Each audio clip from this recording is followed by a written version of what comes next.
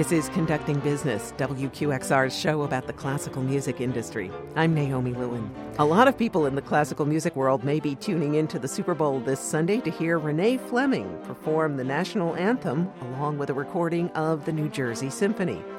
But there's another draw besides the Seattle Seahawks and Denver Broncos. There will be 55 commercials in the big game, and chances are some of them will feature classical music. Classical music in commercials goes back decades. One of the oldest may be Quaker Oats shooting cereal from guns to the 1812 overture. Now, artists and labels are getting savvier about how they license their music to advertisers. Here in the studio to talk about this is Jerry Krenick, Managing Director of Global Music Production at the agency McGarry Bowen. And on the phone, we have Randall Foster, the Director of Licensing and Business Development at the record company Naxos. Jerry, I'm going to start with you. At this point, a lot of people are concerned that classical music has been sort of marginalized in American culture. Why are advertisers deciding to use classical music in TV commercials? At McGarry Bowen, for instance, we're using Rhapsody in Blue, which has been in use for a long time with United Airlines. And I'm not quite sure. It could be that there is a cachet of recognizability with a lot of classical music. It gives a certain weight, gives a certain gravitas to what's being put across in the story being told. So it could just be that there is a nice resurgence, and it could be just a good timing for that to come back into the favor of commercial music, and I think it's a good thing. Randall, are you finding that classical music is being used maybe in ironic or snarky kinds of ways because it connotes high class, even if the product is something like potato chips? Well, classical music is very serious in its own nature.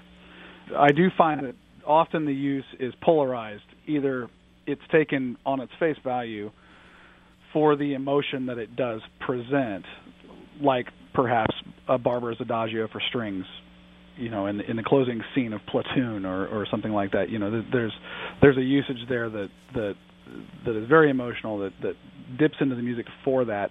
Or on the far spectrum, there's a great bit of irony in placing something classical and very rigid under a very funny storyline. And we've had a couple of commercials where that happened, and it really kind of made the commercial pop. Specifically coming to mind would be an E-Trade spot we did last year, using Hungarian Rhapsody No. 2. Why don't you explain a little bit of what you did with that? The E-Trade commercial basically, actually, honestly, I can't go into a deep explanation of why it was chosen. Jerry can probably speak more to the creative side of why things get chosen than I can. Sure. It's certainly a process, one that goes through many, many different layers.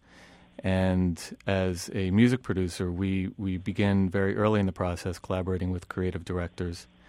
And as it goes through, the spot goes through various edit iterations, etc., things will change. And so, do they come to you and say, we want something classy, what can we use? Or do you just wind up throwing ideas at them and see what sticks? It happens both ways. Definitely happens both ways. A lot of times we'll have a real concrete point of view from the get-go, which we can pull off, we can execute, we can reach out to people like Randall during those beginning creative exploratory stages.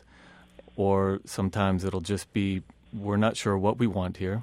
Let's score something original. Let's pre-score. Let's reach out for tracks that are classical but maybe have a bit of a hybrid vibe to them, or maybe some electronic elements along with some classical orchestration, and let's start talking about different textures. We're not quite sure, but maybe we can start point A here, and then we get to point B a little bit down the road. So it really varies. Randall, do you ever have commercial producers who come to you and just say something like, I need something classy, and leave it to you to say, here are some things you could use? We do go on searches for folks very regularly. Usually it's not as vague as I need something classy. But, very often, we'll get a request for something that sounds like Philip Glass. Perhaps Philip Glass's compositions are utilized all over the advertising space, and perhaps they just don't want it to sound exactly like that one commercial that the competition did, but they want the same kind of idea. And so, like you mentioned something about, the electronic elements, Jerry, with classical music, and I find that contemporary classical music plays very nicely into the advertising space. At least it has recently for us. And Jerry, you did use actual Philip Glass in a Philip. Verizon commercial. That's true, and which was a few cues of his from Fog of War that we ended up taking, and then he and his crew adapted to film, so it fit the story a little. Why that little piece? tighter. It was exactly what Randall was saying. I mean, it could have served as a temp track. It was something that the editor put against the film. It was one of those moments when the film was being cut. That piece was the pace that was needed, and it went on the film, and it never went away. And we all agreed it was a great approach, and thankfully Philip Glass agreed. I was going to say, what did Philip Glass say when you came to him and said, we want to use your music? He agreed. He was definitely up for it. He liked the spot a lot. It's intelligent technology. He thought it was a very good use of the piece, and so we adapted it across a few spots of that campaign, and it's a nice success. Has either of you ever been in a position where you really wanted to use music by a living composer or maybe a particular recording and the artist said, absolutely not? It does happen. You are denied use, but I'll say it's rare nowadays. A lot of people, that's the nice thing about commercial music world. People are up for it. The stigma has gone away years ago. Things have changed. It's now very much a part of the industry. It's very much part of the music industry. I think it's evident too the way the labels and publishers promote their artists, promote the uses of the songs.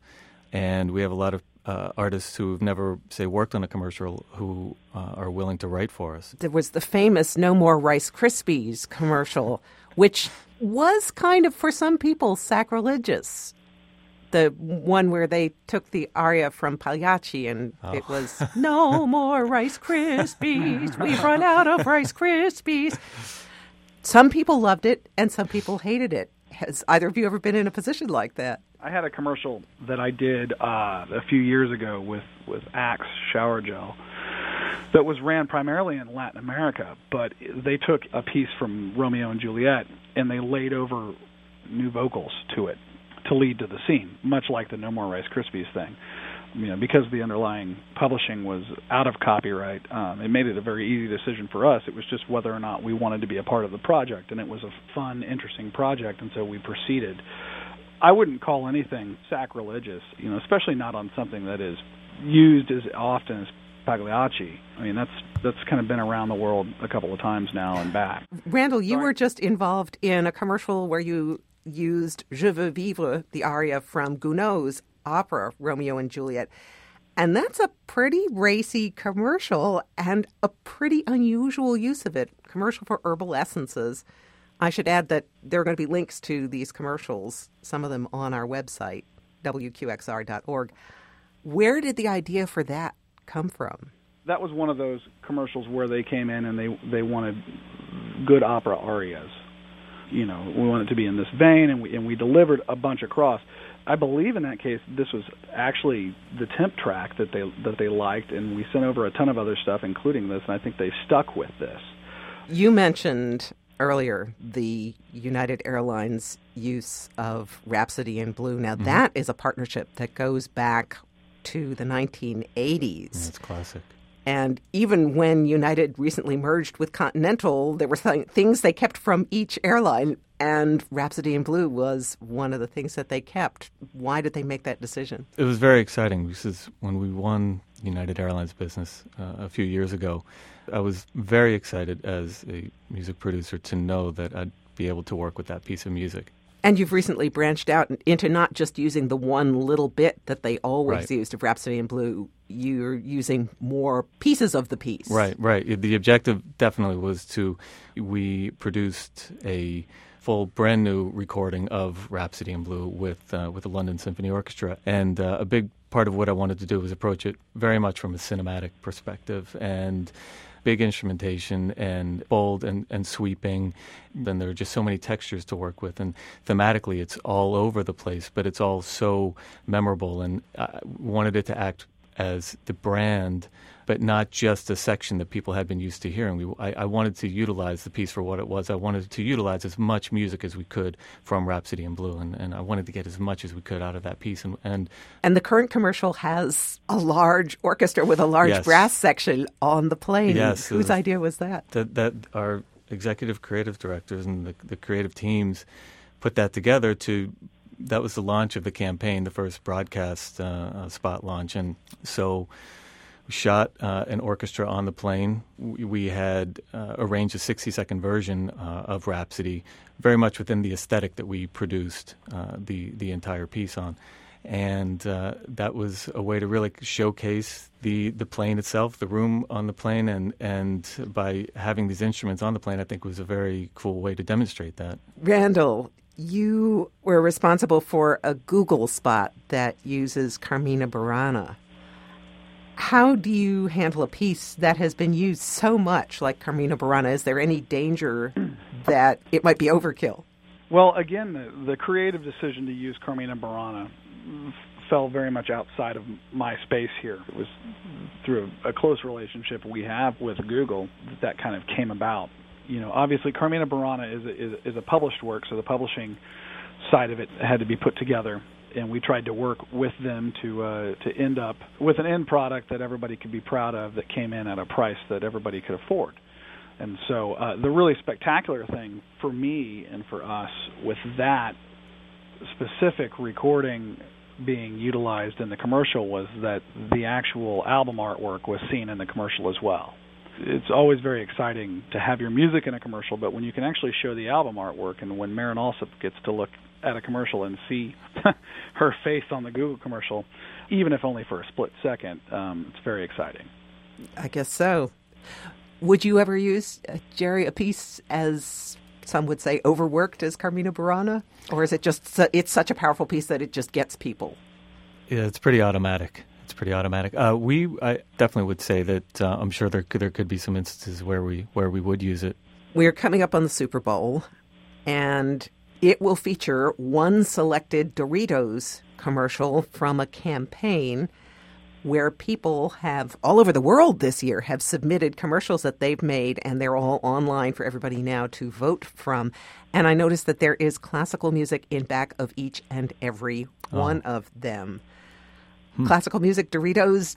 I have to look at those. I'm aware of the campaign. I haven't seen those yet to judge them, but that's pretty interesting that all five have classical behind them. Is there a big difference if something is in the public domain and if rights to it have to be secured? Because I know that for Rhapsody in Blue, there was a rather sizable amount that was paid to the Gershwin estate because Rhapsody in Blue was not in the public domain. Correct. It's not in the public domain. Not yet. So, I mean, there are definitely advantages to using a public domain piece of music. And do you go for that? We have, absolutely. Or if you can, do you try and go for something?